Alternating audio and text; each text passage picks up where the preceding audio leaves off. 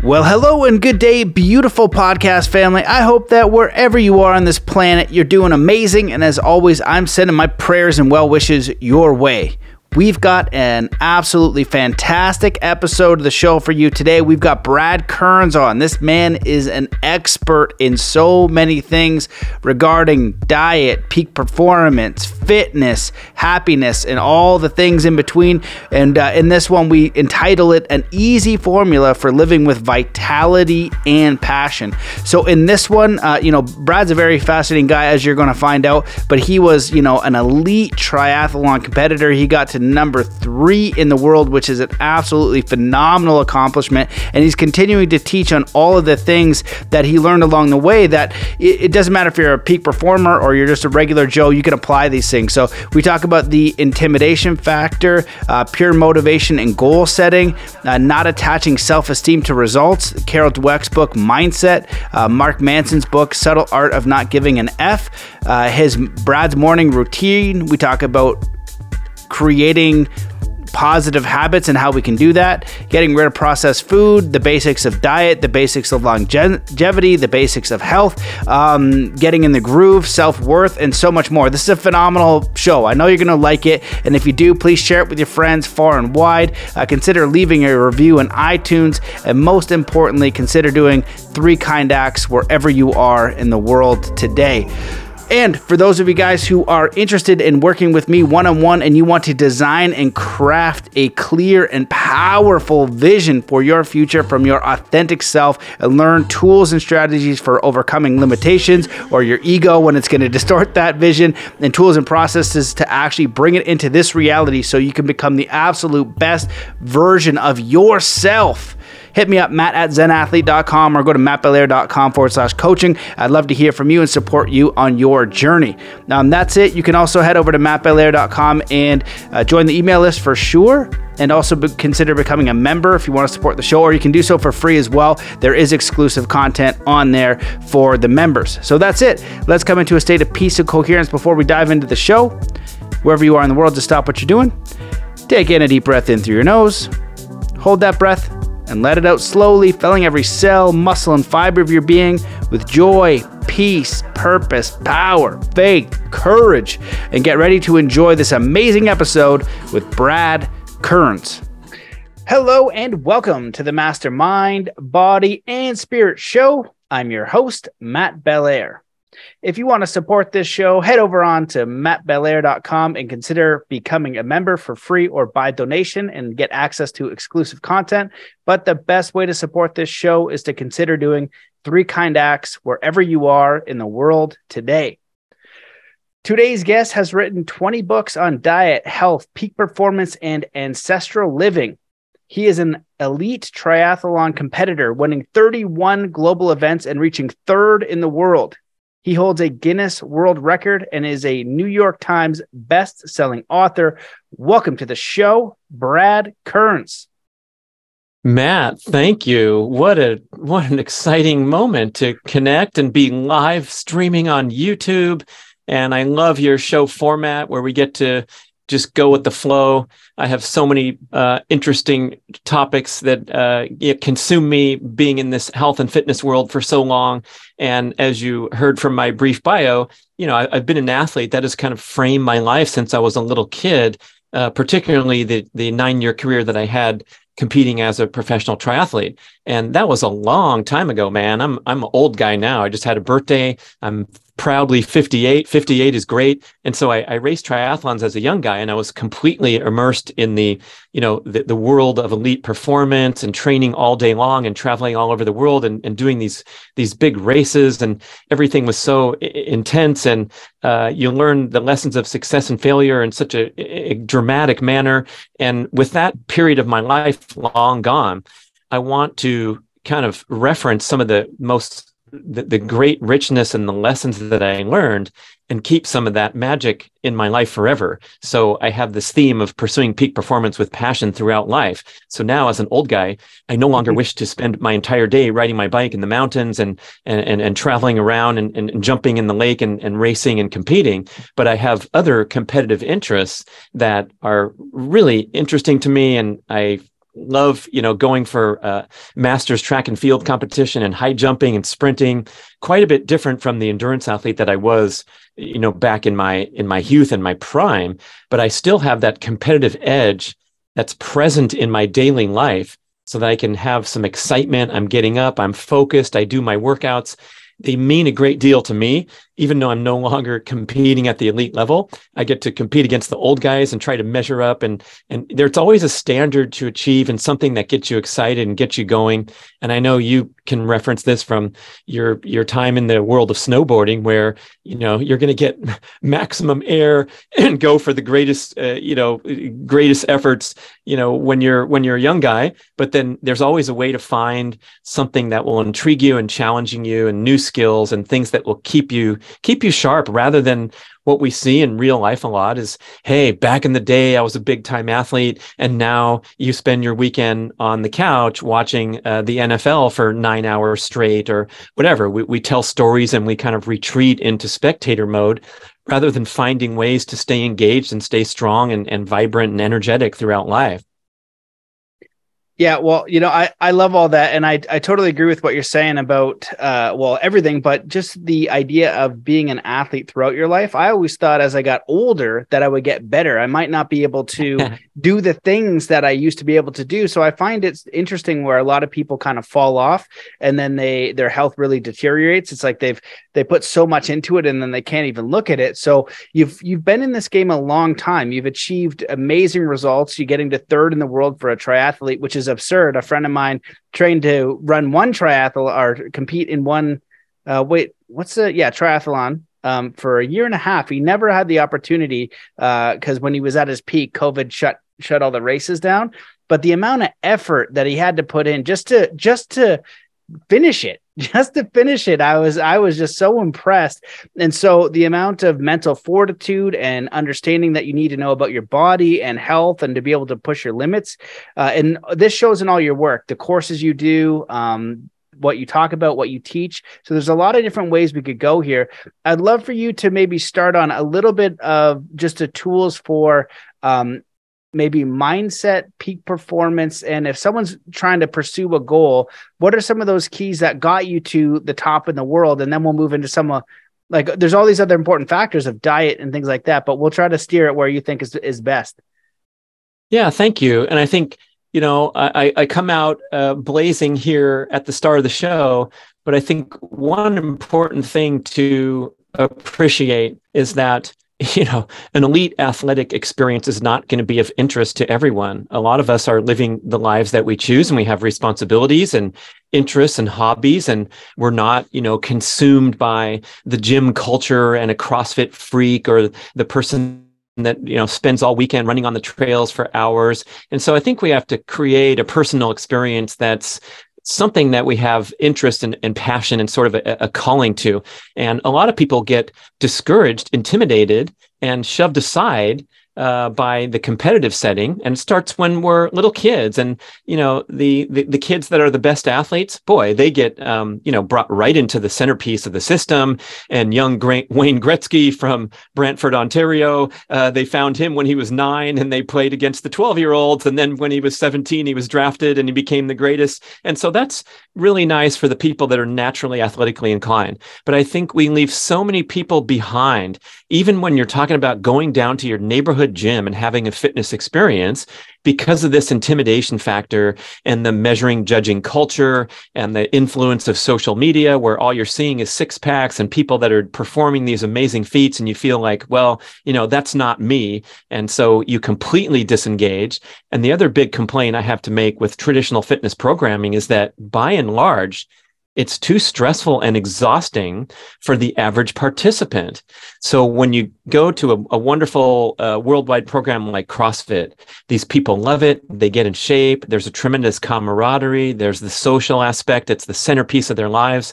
But in many cases, the people who are looking for kind of a healthy, sensible fitness experience are getting left behind because they're getting pushed and challenged too much. And then they get tired and broken down. And there's this huge rate of attrition in a lot of mainstream fitness programming, and even something wonderful like a Peloton bike. I love their technology. The machinery is great. You can order one, get it delivered to your house, and people love doing that.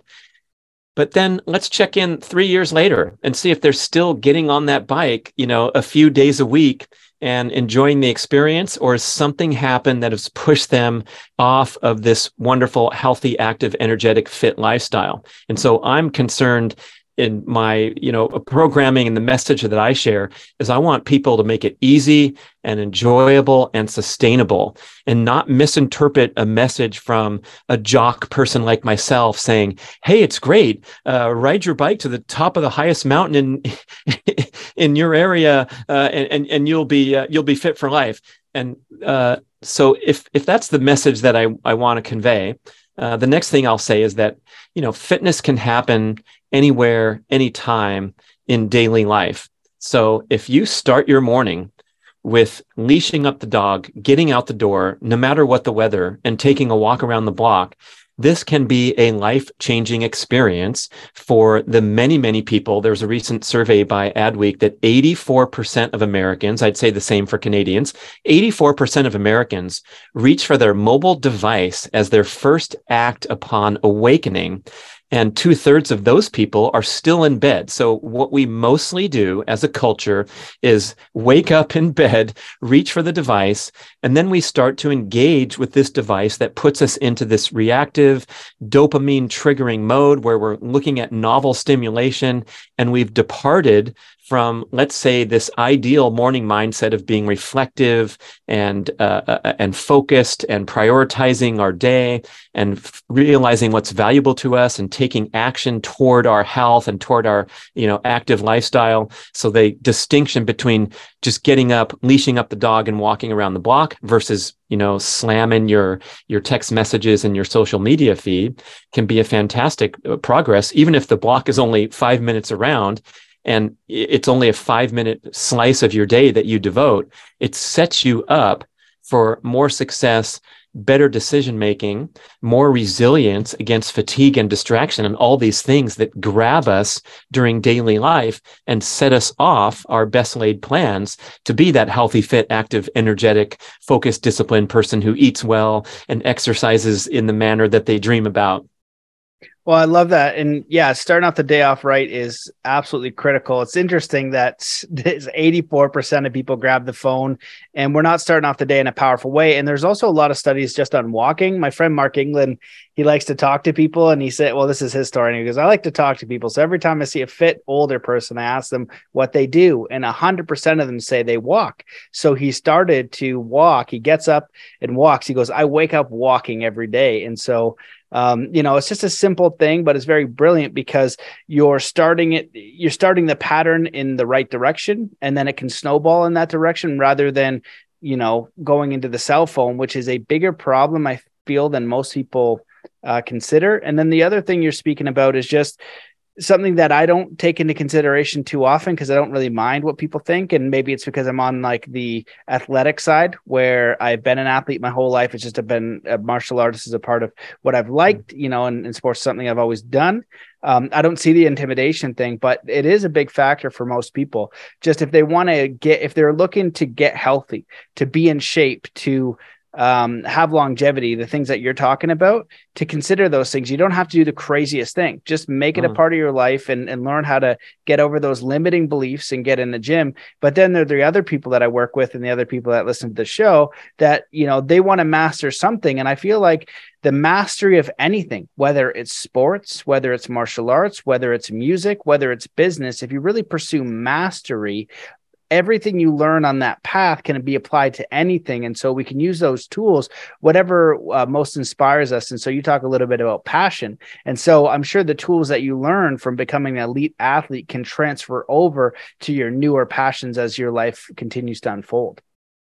Yeah, well said. And to answer that initial question, and you asked me, what did it take and what tools did you use to get to a high level as an athlete? And I think the most important message that I can share is that one must cultivate what I call a pure motivation for pursuing these goals. So I absolutely loved and enjoyed the entire process of challenging myself as a triathlete, spending all day training, traveling around the world, suffering the terrible and devastating defeats and setbacks, and then having great success.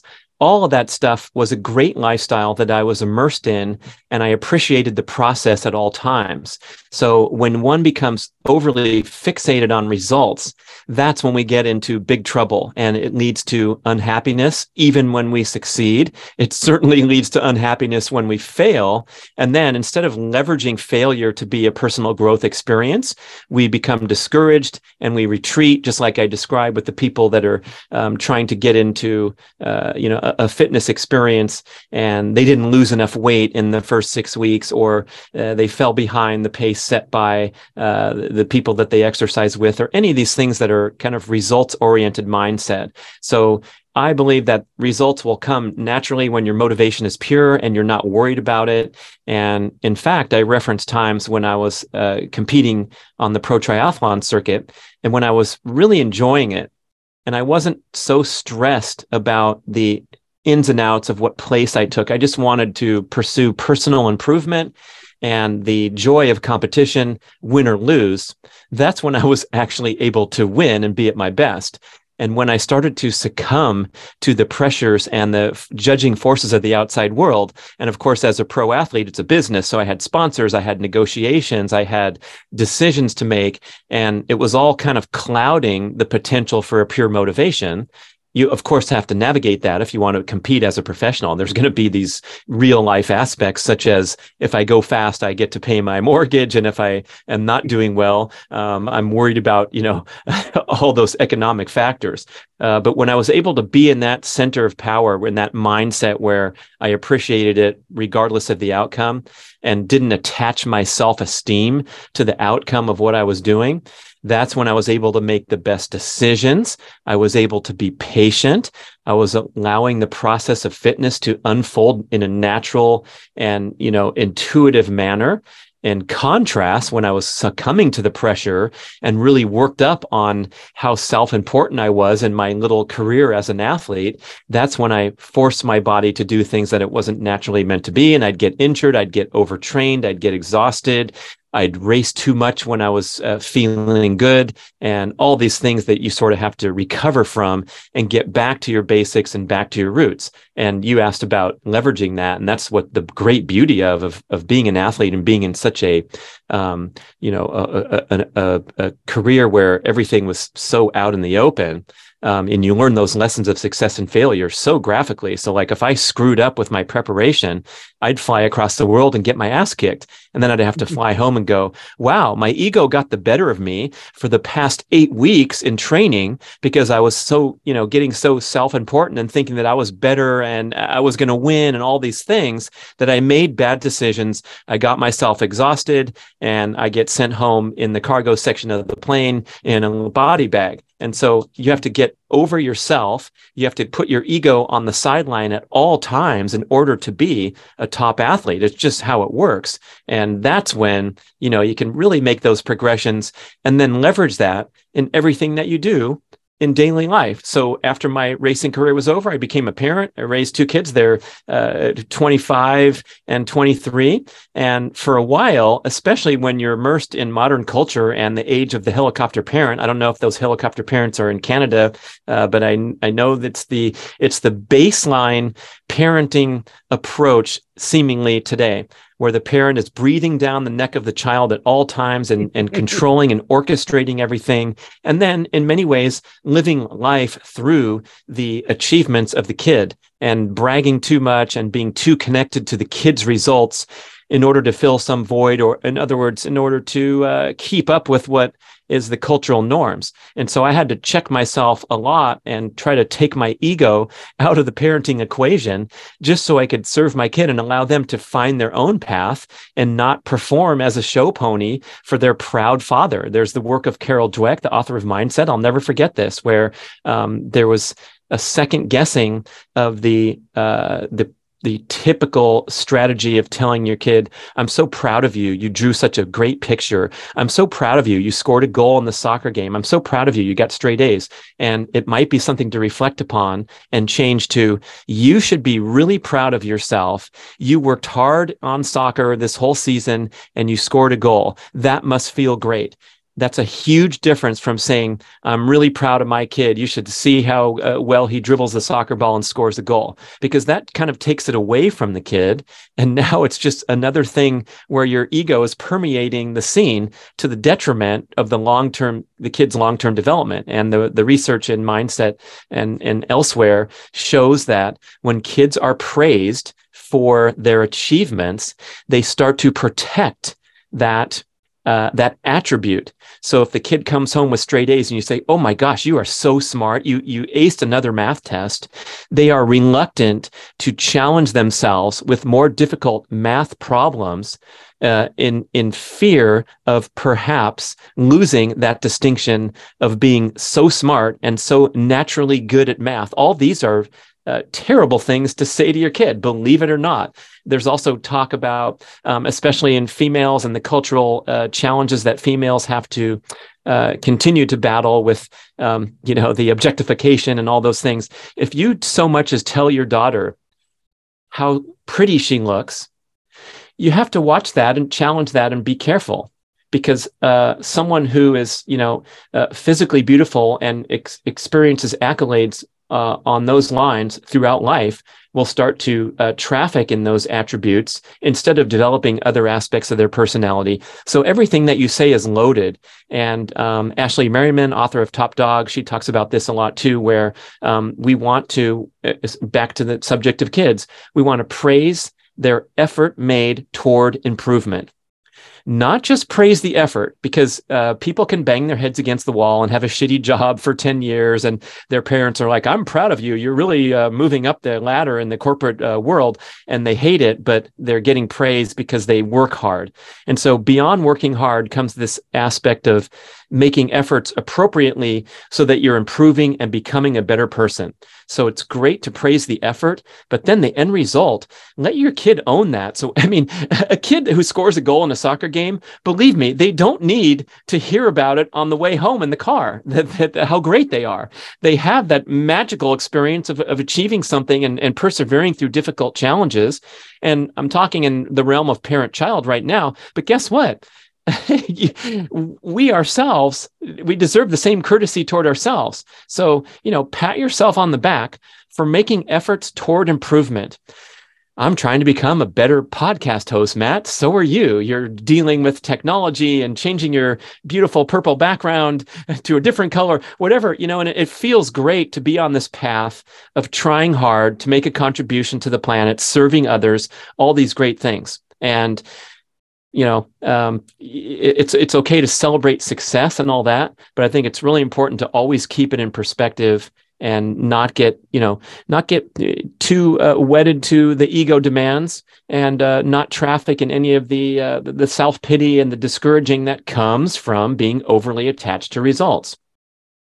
I love all that. And I totally agree. When I'm coaching people, I often use the idea, especially when it comes to sports, where if your self-worth isn't on the line when you go to perform, whether it's to play a game, and, a definitive idea is, if, someone has a breakaway to win the game or something, or LeBron James has a shot to win the championship, if his self-worth is on the line, or the basketball player, the tennis player, whatever, they got that last shot. If you said self-esteem, self-worth, it's a similar idea. Well, they're going to be more stressed out about that. They're not going to just allow themselves to play to their best ability, that they can do it in the moment. They're not going to have the same decision-making, and they're going to have stress hormones go through the body. So they're not going to perform the same way. They're going to and so this goes through in micro lessons and how you engage in everything, how you engage in your training, how you would have engaged with your sponsors, how you engage with maybe, challenges within your family, if that's where you're dealing with this stuff. So the idea of just trying to let go of the stress to the outcome is a big one, and really engaging with the process. And I started to listen to think it's Dale Carnegie's book, How to Stop Worrying or something, because I read How to Win Friends and Influence People, which is an excellent book from back in the day. And I realized he had another one. And so I just started to listen to that. And the way he's able to articulate things and bring story to the simple lessons is very powerful. And the first lesson he talks about is, live each day as its own compartment. Don't live in the past. And we've heard that before, but all your stress is from moving to the future or thinking about the past. Like if you could do your best that day and in that moment and continue to go through that process, and if you can do it with even enthusiasm and joy and contentment and passion, that's very, very powerful. And that's done each day. It's not like in the future when you get to the spot, then you'll be more passionate and more enthusiastic. It's really engaging with the process wherever you are now, because it goes through a full cycle. For you, or a young person, you've got these dreams and then you work really hard to get them. And then maybe you achieve them and then maybe you lose them and then maybe you achieve them again. You know what I mean? And it's just this roller coaster of life that continues to go. So if we can have a mindset and a philosophy and perspective that allows for those ups and downs and for those results to be whatever they are. And when you're talking about with the kids, it's so important, like you said, to praise the effort.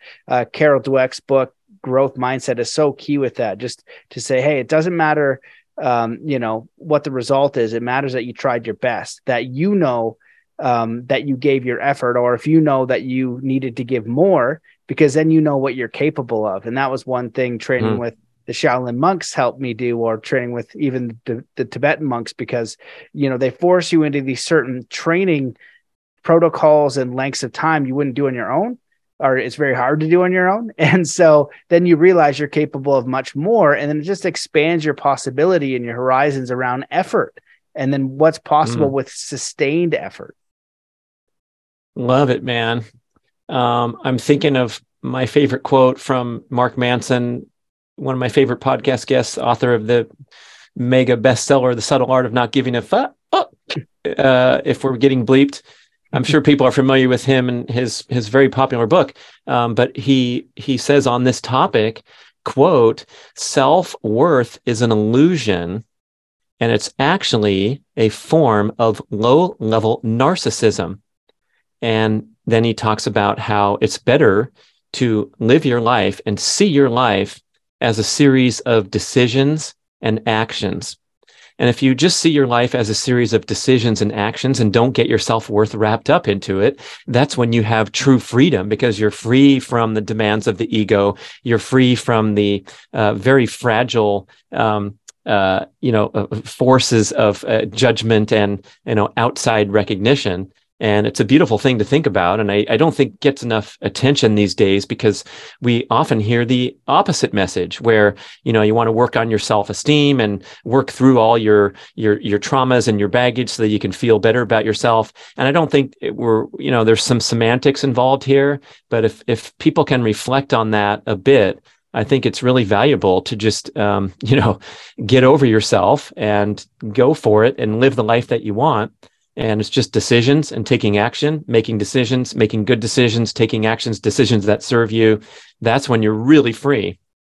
Yeah, that's an interesting take on that. I've never heard that before. What it brings up for me is the idea of just it eliminates the ego and persona, right? It's like, okay, this is my identity, right? So just see it as a series of, decisions, and what you've done is very analytical. I don't have to attach my whole identity, all my past to that, who I believe I am, who I, think I could be, and all these different things. And so then it becomes emotional, where that's just tactical. It's just, you're looking at it as decisions, and it's not putting the ego and identity to it. And I think that goes back to what we were talking about before, with just engaging with the process, letting go of the result, and then seeing what you can do to reflect and then improve on making better decisions, better actions, and then testing, because no matter what we're doing, we're always learning and improving. And the best way to learn and improve is to take massive action and continue to take massive action. And then when we have failures, just to learn from those. And anyone who's achieved anything great in their world where they tried to achieve a goal, it's not a straightforward roadmap. It's this hunky-dory, wild scenario that you can't, even if you have a coach and a mentor, you can't replicate perfectly, even with training and marathon and strength coaching and whatever it is, or business. It's going to be, even though there are principles that carry over, the path is different for everyone, mentally, emotionally, spiritually, in every single way. So we can find people who can help us accelerate the process, but it's, I believe, the willingness to engage, the willingness to keep trying, the willingness. And like I think you talked about it at the beginning here. What did you say for goal setting? Pure motivation and goal setting. So if I found in a lot of coaching that I've done where people aren't successful, it's because they didn't have a goal or a vision that would truly authentic to them, and that they just give up on the first roadblock. But if it truly was there, something that really inspired them, then it doesn't matter how many roadblocks you have, because you're just engaging in the process. Love it. That's right. And it's all, it's all meant to be. Wherever you are right now is part of your destiny. And we just have to pay attention and, kind of get away from these ruts, which are so easy to fall into. I would say, raise your hand if you've never fallen into a rut of any kind. And there's not many. Even people who are really high functioning and successful in this way or that way can get into emotional disturbance despite their tremendous success. And it's something that I try to think about more and more these days, where do I have blind spots? Am I in a rut that I don't even realize I'm in because it's so familiar to me? And boy, that's when, the magic comes out, where you can just have a clean slate and not have to, traffic in all that noise and that attachment to, past behaviors and so forth. Yeah, absolutely. And, with your stuff, I kind of want to dive into it a little bit here, because we've been having a nice conversation on the side, but I've been looking up some of the courses and some of the things that you teach. You have a morning routine guideline. You have an energy course. You have a lot of different courses out there. I'm curious, for an individual, which one do you think would be best for the audience to learn? Because I want to learn it all. When I look at them, I'm like, okay, how do I master that? My question that's like more broad is like, if someone's listening to this and they're an average person, how do they upgrade their life from using these morning routines, but then getting unstuck? I think a lot of people, whether they're not unclear where they want to go, they're maybe not 100% enthusiastic with where their life is. Maybe it's their job or their relationship. And you seem to be one of those guys that has a nice balance of, happiness and enthusiasm and clear direction. And I feel like if more of us can kind of find that sweet spot, that would be better. And I think all the stuff you teach is linked to that: your diet, your overall health, your overall energy, your outlook on life and philosophy. And each of your courses is kind of a little tidbit of that. So I don't know how to phrase that in a question that is the ultimate question where I get all the nuggets. Yeah, thanks, Matt. I have so much fun hosting these online courses and creating a ton of video content along with a ton of written content, so that we hit you with all aspects of how to tackle a certain subject and have a true impact. And a lot of it's directed toward being interactive. So I think we have enough content to last ourselves a lifetime, right? You can go on YouTube and learn about anything from changing your oil in the car to transforming your diet to developing an awesome morning routine. So I think it's important to sign up for an experience and make a commitment where you're going to do some actual behavior change and take action. So you talked about my online courses at bradkearns.com. Thanks for the plug. And there's a bunch of different ones. One of them's just about my morning exercise routine, which has been totally life-changing. Even from an athletic guy like myself, it sounds kind of funny, but whatever I do the rest of the day, I start my day. I mentioned leashing up the dog and taking a walk around the block. I do some mobility, flexibility exercises and drills, and it's grown over time. It started out with a really modest little calisthenics session that took 12 minutes. And now my first thing that I do every morning is a pretty ambitious sequence of exercises. And boy, whatever else I do the rest of the day, at least I have this fitness foundation that serves me when I go and do my formal workouts. And guess what? I'm into sprinting and high jumping. And so, I have fitness as a centerpiece of my life. But if that's not you right now, and you can make that 5-minute commitment to leash up the dog and walk around the block, that may very well grow to you walk the dog around the block, then you go in the backyard, you do a set of squats, you get a contraption where you can pull the stretch cords and do a little bit of fitness stuff, and you start getting into these behaviors that turn into habit, meaning that they're comfortable and doable and sustainable. Another best-selling book, James Clear, Atomic Habits, he makes this really important point that if you want to form a new habit, make it so ridiculously easy that the entry barrier is very low. So you have a very low bar to jump over every day and say, of course I can leash up the dog and walk around the block for 5 minutes. But speaking of getting stuck and getting into ruts, a lot of times we get stuck by that discouraging mindset, that fear, that intimidation, and that sense of overwhelm that comes from all the content that we're hit with and all the messaging that we're hit with, to the extent that, yeah, I can identify, 37 areas of my life that need improvement. I need to get in better shape. I need to quit being so mean to my girlfriend. I need to, get my business act together. I'm so far down the totem pole from where I wish I dreamed I could be. And all it is a sob story, unless you can find a way to make tiny little changes that are not painful, that you actually enjoy and appreciate. So I guess the first message I would have for people is do not get overwhelmed no matter what. Do not get discouraged no matter what, because wherever you're starting from today, it's okay. And you can go forward by making a decision to do something simple and see if you can leverage and get some momentum.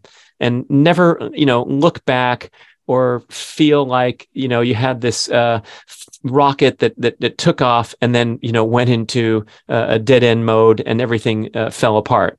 And I see that a lot of times in the areas of my particular interest and focus, things like diet and fitness goals. So you a lot of times see this super ambitious all or nothing mentality, and it lasts for 2 weeks or 4 months or whatever it is, but it's unsustainable and it's not deeply and inherently pleasurable or natural to the participant. And so they finally give up and kind of drift back into the things that they're not happy about doing. And I think that can easily be rectified by just taking the pressure off yourself and doing things that are bite-sized. And so the morning routine is a great example because, that's a huge, massive life change to not reach for that phone and instead get up, go outside, ideally, because you can get that light exposure into your suprachiasmatic nucleus and set your circadian rhythm beautifully. That will help you get a good night's sleep later that evening. But it all starts first thing in the morning with getting exposure to light and ideally physical movement. I mean, some people swear by their morning routine of crossword puzzle, cup of coffee, gratitude journal, and meditation on the cushion for 20 minutes. That's fantastic. That's beautiful. I'm particularly advocating for physical movement because we have so many sedentary forces in modern life that keep us chained to the screen all day long. So if you can start your day getting moving, it's massively better than the greatest cup of coffee because you get naturally energized by getting your body in gear after it's been laying on a bed for hopefully a lot of hours. Yeah, absolutely. I totally agree how that can be a game changer for many reasons. And meditation is a beneficial practice, something I've done a lot of in my life. However, you could do a walking meditation, anything that allows you to hold your focus. So as you're walking, if you want to make that a walking meditation, just do your best to stay focused and aware as you're walking. And I feel like what's more challenging in the world now is people moving their body, as you said, is being a little bit too sedentary, being a little bit too lethargic and not having enough fitness. So if you can just do that, you're going to experience a radical shift because it does a lot of stuff mentally too, right? Like if you're bummed out, if you're stressed out, if you struggle from worry, anxiety, depression, go to the gym. And you spoke about something before too that I think is important. It's like the idea of choice overload. If you go to the gym and there's 1,000 different things, you've never been in there, you're intimidated, you don't know what to do. You go to a gym and there's a treadmill and a rower. You're like, okay, well, I'm going to pick one and I'm just going to get on this thing. and you can go do it, and it's not as intimidating and overwhelming. So we have this choice overload that happens very often, and it happens when we have this mental stimulus too. It's like if you wake up and you grab your phone and all you see is all these updates and the email and everything you need to do, it's like your computer being, full of all this stuff that you have to do, and you can't filter it out. It's too much, rather than that one task you need to focus on now. It makes you feel like there's space, there's peace, you can concentrate, you feel very different. And it's a very different way in engaging with your day-to-day tasks. And it's something that you can choose and decide that will help how you see everything else that unfolds. And in your work, you also talk about, you've got the morning routine, which I think is a great, important step. Diet is a crazy one. So I know you touch on that. And rest and recovery. There's a lot of other things I'd love to touch on, but I'd love for you to touch a little bit on diet, because that one is getting crazy out there with people. And, so one day it's like only eat vegan, then it's only eat meat, then it's like eggs are good and it's eggs are bad. I'm like, damn it, man. Like, what is going on out there? And this is one I don't know. Like, what do I eat? How do I do this? What's healthy for me? So if we want to have like a clean diet, someone's out there, I want to have more energy. I want to have balance in my life. What are they eating? What are they doing?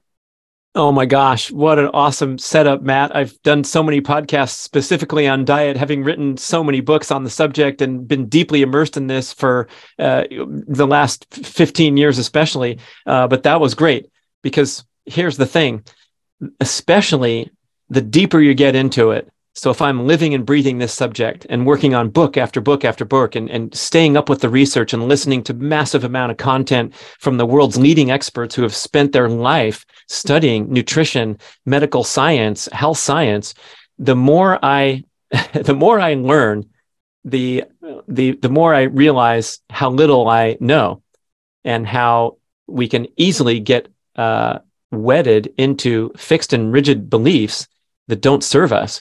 Because humans crave certainty. We want black and white. We want to be confident and sure that we're doing the right thing, especially for our health.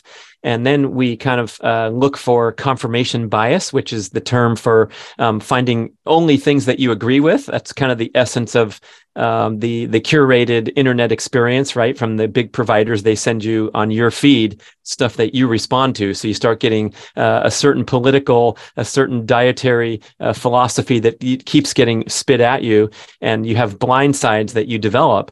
And so I am now super concerned with the big picture and taking a few steps back from my super enthusiastic, energetic self, where I can talk about my latest book and all the big things. Now it's like, wait a second, we got to slow down. We got to turn the gas pedal down a little bit and just hit the basics, so that we can someday progress the conversation to the nuances that allow us for that last few percentage of optimization. And the big elephant in the room that we have to address is processed food. That is basically the essence of the modern diet. And if you can clean up your act and get this food out of your home as your first order of business, then we can continue to have a conversation about diet. But if there are nutrient deficient processed foods that are still present in your daily eating habits, that's when you are setting yourself up for a life of accelerated demise and disease and decline that we see as the centerpiece and the single most important health problem facing the planet today. It used to be starvation was the number one public health problem related to diet and nutrition. And now it's flipped from starvation to overeating, which is pretty funny. I mean, that's a great success for the undeveloped world to be able to say that we can now nourish just about everybody on the globe. And then now we're looking at, wait a second, people by and large eat too much of the wrong kinds of foods. And we're now, for the first time in the recorded history, today's children have a lower life expectancy than their parents, largely due to the influence of modern dietary habits. You've probably seen the research on testosterone and how the average level of testosterone has declined precipitously over time. Since the 80s, it's declined at a rate of about 1% per year, the average testosterone level of a male at whatever age. I'm not saying the decline that we experience ourselves as we get older, we're going to have a drop in hormones. That's natural and expected, but it's actually pretty small if we are able to sustain healthy lifestyle practices. But the average Joe walking around today has less testosterone than dad or grandpa. And that is a real eye-opener. There's a lot of blame going around. One of them is the exposure to plastics and environmental estrogens that are in our detergents and skincare products and things like that. So we have a dirtier environment, but it's mainly due to the consumption of nutrient-deficient processed foods that promote inflammation, oxidative damage in the body. They interfere with our own ability to burn energy successfully. So we become we become bad at burning stored body fat, for example, and instead are forced to rely upon more crappy foods to get us through that lazy afternoon at work when we start to get brain fog and start to experience that drop in energy. That should not happen, but it's happening largely as a consequence of adverse lifestyle practices. Not getting enough sleep is in there, not doing enough exercise or general movement, but choosing these foods that have, let's say instant gratification. If you do like to have a bag of Cheetos in the afternoon at the workplace, you're getting a small bit of pleasure, but you're ruining your metabolism in the process. And this part, I think, is really, it's an appealing way to look at it, because we're not asking the individual to engage in deprivation and struggling and suffering. That is the common approach to diet and signing up for Weight Watchers or tracking your own calories and, depriving yourself of, what you perceive to be the great enjoyments of life. But it's instead replacing the crappy food with foods that you really enjoy, that are truly nourishing to the body at the cellular level, so that you walk away from the table and you feel nourished and energized and satisfied and are actually good for your body. And that's not too hard of an ask for the average person. It just entails a little bit of effort to be conscious, make that change, go to the store, shop for nutritious foods, try to source the best foods. I have a chart that you can download from my website. It's called the Carnivore Scores Food Rankings Chart. And I have a tiered ranking system for the most nutritious foods on earth. Like the true superstars of the maximum nutrition are things like oysters, salmon eggs, grass-fed liver. Then we have grass-fed beef. We have pasture-raised eggs. We have the very best in all the categories, and that can help serve as a guide. But what you don't see on there are the swirling, sugary Starbucks drinks and the candy bars and the snacks and the donuts and the crispy cakes and the meals that are full of a lot of calories but don't truly nourish the body. So that's my entry point for dietary discussions.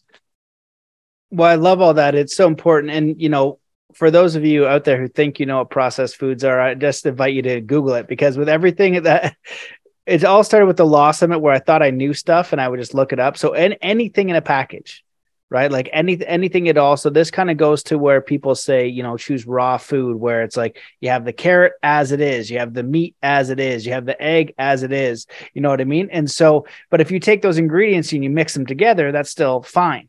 You're just not getting it out of a package. And so understanding, what are the most nutritious ingredients? And then a tricky one that got me is sauces. I would make this delicious thing and I throw the sauce on there. And then I really started looking at the package and I'm like, holy smokes, ketchup is icing sugar. Like this is crazy. I had no idea. And so it took me a long time to eat better. I feel like there is a huge room for improvement in my life, but just reading packages and then buying a lot less packages. And it's getting pretty expensive to eat healthy. And I'd love to hear your 2 cents on maybe I like hearing just a breakfast, lunch, and dinner ideas where it's not too expensive, or snacks too. I think that's where people really mess up, is snacks. They get hungry, and that's what I'm like. I get hungry and I need to eat. And once it hits me, I need to eat everything. And so if I've got some healthy snacks, that really helps. And I'd love to hear some of those ideas. So that way in this chart, I would love to see this chart too. So I'm going to download that myself. And that's how I'm pretty basic. So I'll just grab the chart, grab those ingredients, throw it. There's no flavor on it, but I'm happy with that because of the idea. Like I eat for fuel and nutrition. I don't eat for flavor, but a lot of other people do that. So if you combine flavor and nutrition, it's better. But I'm just like, I want the fuel, that's my most important thing. Yeah, I mean, we have the right to enjoy our lives, but I will make a strong argument that when you nourish yourself with the most nutritious and delicious foods, that's going to be maximum enjoyment of life. And that you can't really be honest and say that I absolutely love those Cheetos and those potato chips and that junk food, and I can't live without my Twinkies. It's just habit, and it's programming, and it's the marketing forces. So these evil marketing forces that have been pitching this stuff and programming us since we were little kids to associate a Twinkie with pleasure and celebration and excitement and all that crap. We're obligated to try and source the best foods and support the economy in that manner, rather than buying this crap that's been, killing. Speaking of grandpa and father and our family, everyone's been touched by disease and the incredible rates of cancer and heart disease that continue to be the top killers in the world, even with all the advancements in medicine. This stuff is entirely preventable, largely by making good food choices, or at least starting there. So we had a couple things you threw at me, and one of them was the budget concern, which is something to appreciate tremendously, especially when we get a lot of programming of people who are seemingly living a superior lifestyle. And here's their super expensive car. And you too can do it if you take my course, and I'll take you from 0 to 1 million in 60 days. And that stuff kind of turns my stomach too. But when it comes to food, first of all, I'm going to put in a plug for prioritizing. So whatever budget level you are at, if you're on public assistance and you're in real trouble, you can still have some discretionary choices here where sourcing good foods becomes important. And let me take a look at your entire budget. If you're telling me you can't afford a dozen eggs from a pasture-raised source, which is a couple bucks more than regular eggs, but the return, the improvement in nutritional value from a properly raised egg, they're called pasture raised. It says it right on the box. That's vastly superior than an egg that comes from a chicken that was cooped up in the feedlot and fed inferior diet and so forth. So in the categories of budget, simple foods like eggs, you can do a lot better by spending a couple bucks more. When it comes to fish, the most nutritious fish on the planet with the least concerns about energy toxicity like mercury, and also about the over farming, come from the SMASH family. That stands for sardines, mackerel, anchovies, salmon, and herring. And these are inexpensive canned fish that you can find anywhere, that are some of the most budget-friendly items that deliver maximum nutrition. Same with well-chosen produce, especially fruit, and everything from the wonderful, colorful family of wholesome, nutritious foods that are grown from the earth. These are not high dollar items. And if you compare and contrast to someone who lives a fast food lifestyle and orders up a pizza at 11 p.m. For $17, $3 tip for the driver, you're starting to get back to even when you're talking about a truly nutritious diet. And I talked about the global superstars. One of them is grass-fed liver. The organ meats, by and large, are super cheap because nobody wants them, even though they have more nutritional value than the typical muscle meats that we emphasize when we're talking about eating animal products. So ground beef is another one that is a superior source of nutrition that is extremely inexpensive. So even if you go and prioritize grass-fed, which is a lot better than conventionally raised animals, you're going to pay more, but it's not going to be a material concern for someone who's trying to optimize nutrition and stay on a budget. Well, I love all those. I've never heard of the smash category before. I had heard about the liver because the Liver King going super viral, and I tried again, and I just like I try to eat it as do you know how I could eat that and not be grossed out with it? Oh yeah, man. I got a few tips for you But because yeah, it's not my favorite, but it is a true superfood. it And is. Yeah, it's from got a everything in it, right? It's just yeah, like it literally has everything. So I'm like, okay, I'm gonna eat this. I yeah. just I I mean, can't get it. you can get your vegan guest on next week, and they can talk about their objections. But if you look at it from a just an independent, under the microscope biology perspective, liver is, undisputed king of the planet with in tremendous levels of all the nutrients it needs, vitamins A, D, E, K, choline, all these great things. Same with the pasture raised eggs. Now, it's a little squishy and squeamish for people. And so one of my tips is I cut it into little chunks and I freeze the chunks, and then I will take them out and consume them frozen and heavily salted. So I'll just chew on a frozen block of liver, and it has almost no taste because it's frozen. I will also throw these chunks into my smoothie along with a whole bunch of frozen fruit to kind of mask the taste of the liver.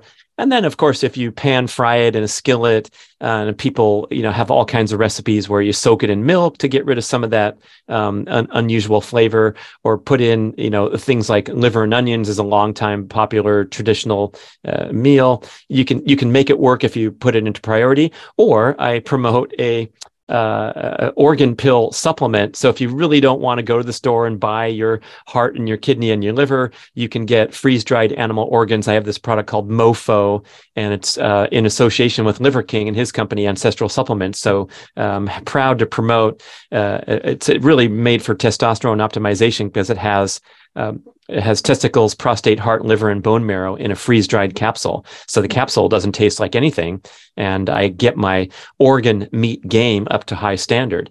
But again, this is kind of getting into the sophisticated area of how to optimize your diet. So my first encouragement is to ditch what I've often called the big three categories of toxic modern food. And that would be refined sugars, grains, and industrial seed oils, also known as vegetable oils.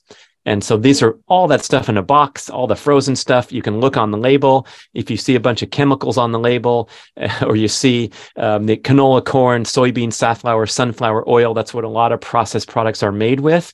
And most experts are in agreement that these refined industrial seed oils are the single number one dietary enemy because they cause an instant disturbance to healthy cellular function as soon as they're ingested. They're very, very bad for you. And unfortunately, they're prevalent in all kinds of food. So if you go to fast food and you get your French fries, or you go to fine dining and you get your meal cooked in these oils, even when you ordered the chicken and the broccoli, and it just finds its way into the food supply to a tremendous extent. And if you're home cooking with these oils from a bottle and you're pouring canola oil into your pan, please immediately throw that away and switch to a more appropriate temperature stable fat like butter, and all the things in that category.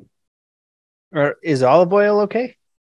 Yeah, olive oil would be a high monounsaturated oil, and also people are popular cooking with avocado oil, which is more temperature stable, another high monounsaturated oil. Same with consuming the avocado is a great source of monounsaturated fat, which has a lot of health properties. But the thing we want to stay away from is this category of high polyunsaturated industrial seed oils, and these are made with a lot of objectionable chemicals and high temperature processing methods, such that you are consuming free radicals in a bottle. That's a quote from Dr. Kate Shanahan, who I regard as the world's leading crusader against these industrial seed oils. It's so bad for your body that it's basically like getting an X-ray.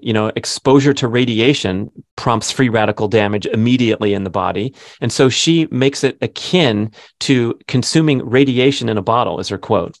My It's a gosh. bad deal. Yeah. Yeah, no, food is nuts. Like if people, you talk about whatever conspiracy theories, which I do, and I think that they're great. Just look at food. because then you realize why would Monsanto be doing what they're doing? Why would they be serving half the stuff they're doing? None of this would make any sense if health was our top priority, and you look at, unfortunately, what's going on with the small farms in Canada and the US. They've basically all been destroyed, and we should all it would be great if all our neighbors kind of grew our own food. It's hard to do, but we want to support our local farmers. We want to educate ourselves on buying the right stuff. And what happens when you're on a budget? Well, first of all, you have no idea that this stuff is that bad for you, right? And then you've got the cooking pans and all these other toxins that come. And, we need to play defense first, get rid of all of that stuff, right? And then we can start choosing the right foods. And I can tell you that from my experience, the first time I ate very clean as an adult was when I was getting prepared for an ayahuasca ceremony. And what was weird was after that, they make you do a diet, no sugar, no salt, no meat, no dairy. And so I went through to the ayahuasca ceremony, and then I continued the diet for a little bit, and I had such mental clarity. And it was like, this is so fascinating. I cannot believe. And I was at the time, Delicio pizzas were in there as like a standard. I would go to the frozen section and get the skillet sensations where they got the chicken. And I thought that was a healthy choice. So it's just like so ridiculous how you live and learn. And you would learn this from being an athlete, because if you're an athlete, you need to learn how to fuel yourself. And I feel like that's why, wherever you are, to give yourself some sort of physical goal. And if you can surround it a little bit with a community, and do it not for the result of losing 20 pounds, although that might be the outcome, right? That's your goal. Okay, great. Let's shoot for the goal. But who are you going to become? What are you going to learn? What are you going to need to do to shed that weight, to feel a little bit better, to, let's just say you haven't done anything, to walk 10 miles, to walk 15 miles. Just walk 15 miles, right? So you go, okay, today you need to start half a mile, and then you just, little progressive overload, half a mile, 1 mile, 1.5 miles, 2 miles. In a week, you've done 10 miles, but then in that time, you're out in nature, you're thinking, you're learning how to listen. That is a meditation. Walking is absolutely a meditation. Running, as you would know, is an absolute meditation. And so when we can start to, and you talked about this as well, is like doing the smallest thing. Right? The absolute smallest thing. And so when I was talking to my cousin who wanted to lose some weight, and he was telling me, I was like, oh, how have you, gone to the gym? And he's like, oh, I go, 2 or 3 times a week. And when he said that, I knew that meant once every 2 weeks. Right. And I told him, I said, just go to the gym every day. I was like, just for a few weeks, go to the gym every day. I don't care if you just walk on the treadmill for 15 minutes, show your butt up there, go every single day, make it a part of your life, and just do the minimum thing. And you talked about that as well. Just keep it so simple, right? Do the minimum thing. That's so easy. And what'll happen is you'll end up doing more. Right. Oh, okay. Now I'll try a kettlebell today. Right. But if you think, oh, well, I'll go, am I doing the kettlebell today? What am I doing? You get overwhelmed. You're going to show up. That's the agreement. And you're going to walk 5 minutes on the treadmill. Right. And that spirals out into all these other things. And we need health as far as what we eat. That will lead into our mental health, what we're ingesting, looking at our phone, what we're, looking at, our physical health, which will give us more energy and more clarity of mind. And that will lead to more passion to then take that life force energy that's basically being sucked from us, and we can put it back into the world in a meaningful and powerful way. And we are expressing our life force here. And I think that's a beautiful journey that people can, start to engage with in very, very simple ways of little bit of health, little bit of diet. And I think that's what you are really great at helping people understand. Well said, Matt. I love it. Fire people up here. Well, I could talk to you all day. Like, I look at your website and there's a lot of different categories I'd love to touch on. But I want to ask, is there anything that you wish that I'd asked or you'd love to discuss before we close this podcast? Well, it's cool. Like, my little tidbit about the morning routine will hopefully stick with people. And that would be a really simple change that you can ponder to consider, what would work for you to start your morning in an empowering and beautiful way that would, give you some more peace of mind and less engagement with the addictive properties of hyperconnectivity. So that's a good tidbit. And same with exercise. Like, you can launch into a mini workout. I call them a micro workout. Right here in your cubicle, when you're listening to the show, you can stand up and drop for a set of 20 deep squats. And even if you're in good shape, it's pretty challenging to just bust out 20 squats out of nowhere. And I have all these contraptions and situations in my home environment that set me up for an active lifestyle. So like I have a pull-up bar hanging over the entry to my storage area. And so if I have to go in and get a sticky note, my rule is I do one set of pull-ups. So I'll bust out a random set of pull-ups once in a while. It happens a few times a week. The staircase, to me, I have a fixed rule that anytime I ascend the stairs, I punch it a little bit, like the football players that practice boom, boom, boom, boom, boom, And so a staircase is something to rush up to get a tiny bit of fitness stimulation.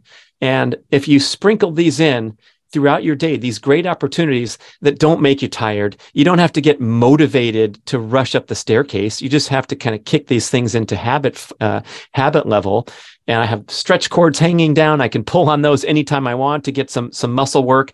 But these quote unquote workouts last for maybe 30 seconds, maybe a minute, or maybe I'll get really engaged and need a good break from the screen. And so I'll spend 5 minutes pulling on the stretch cords. And at the end, I'm tired, man. It's a nice little session and I'm breathing hard. Same with my morning exercise routine. If you watch the preview on YouTube, it's pretty tough.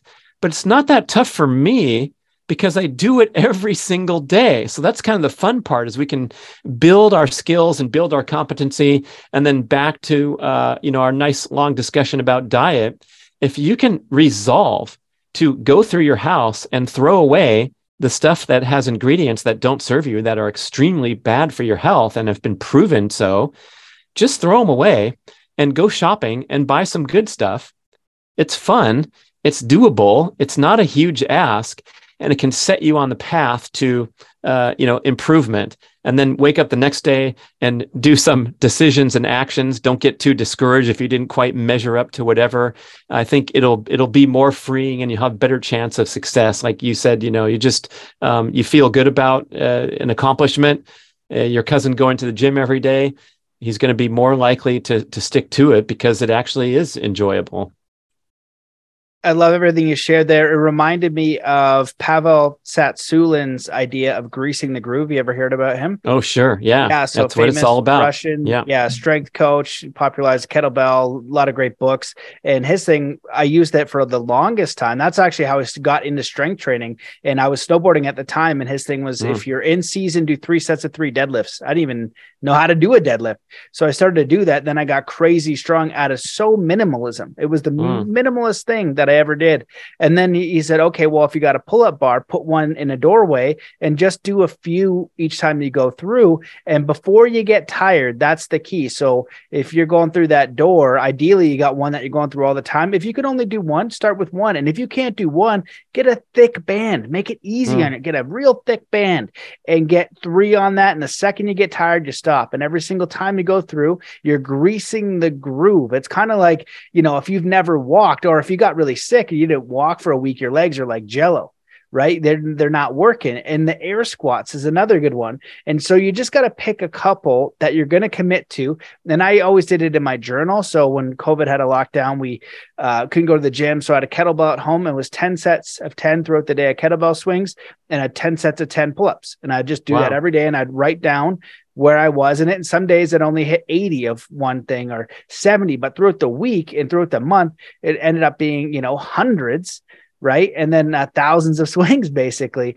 But I got very clear on what those were. And then I made it a non-negotiable. So put it somewhere and, you can be basic, but air squats, like you said, bust out.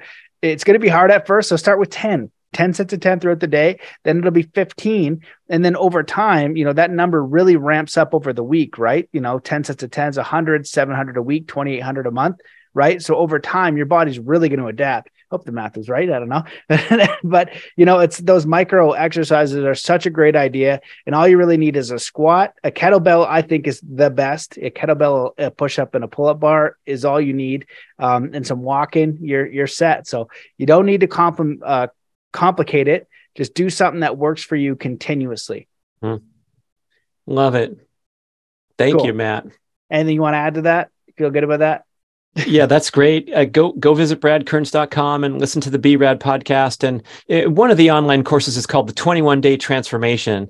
And that's a really cool one because each day is an assignment in the area of diet, exercise, general health, and personal growth. So you have these really bite-sized assignments that you stack for a matter of 21 days. The 21 days is meant to be kind of an intense experience, but it's setting you up for a lifetime of good habits. I think people would enjoy, you want to get started, you don't quite know where to go. I can help you with that. So I appreciate you calling attention to that stuff. Awesome. Well, thanks so much for coming on the show. Thanks for the work you do, staying in the game, being an inspiration to a lot of people. So I appreciate your work and for sharing everything you did today. You too, Matt. Keep it up. All right. Take care, guys. See you later. Well, there you have it, ladies and gentlemen, the absolutely exceptional Brad Kearns. I hope that you enjoyed that episode, that you found value from it. And if you did, please consider sharing it, leaving a review, finding us over on Spotify. You may notice a little gap in some communications, and that's because I've been researching how to get the word out there. The podcast is on YouTube. I found out in switching my RSS feed that some shows weren't getting published on time. So I'm just working through some kinks, but we've got some exceptional shows coming your way, some really incredible people. So if you guys have any questions, comments, concerns, suggestions, go to matt@zenathlete.com. I love hearing from you guys. I do the best I can to produce as many shows as possible while trying to be a father, pursuing my own passions, and also running a business. So it's a lot, but I always love the podcast and want to get you guys the best guests. So if I can't do it, it's because I might not just have the time. It's not because I don't want to. So that's it. Thank you guys so much for listening. I appreciate you so very much. I hope that you're doing well. So let's come into a state of peace and coherence before we close this show. Wherever you are in the world, just stop what you're doing. Take in a deep breath in through your nose. Hold that breath and let it out slowly, filling every cell, muscle, and fiber of your being with joy, peace, contentment, power, purpose, faith, and get ready to enjoy the rest of your day. Thank you so much for listening, and I'll see you in the next episode.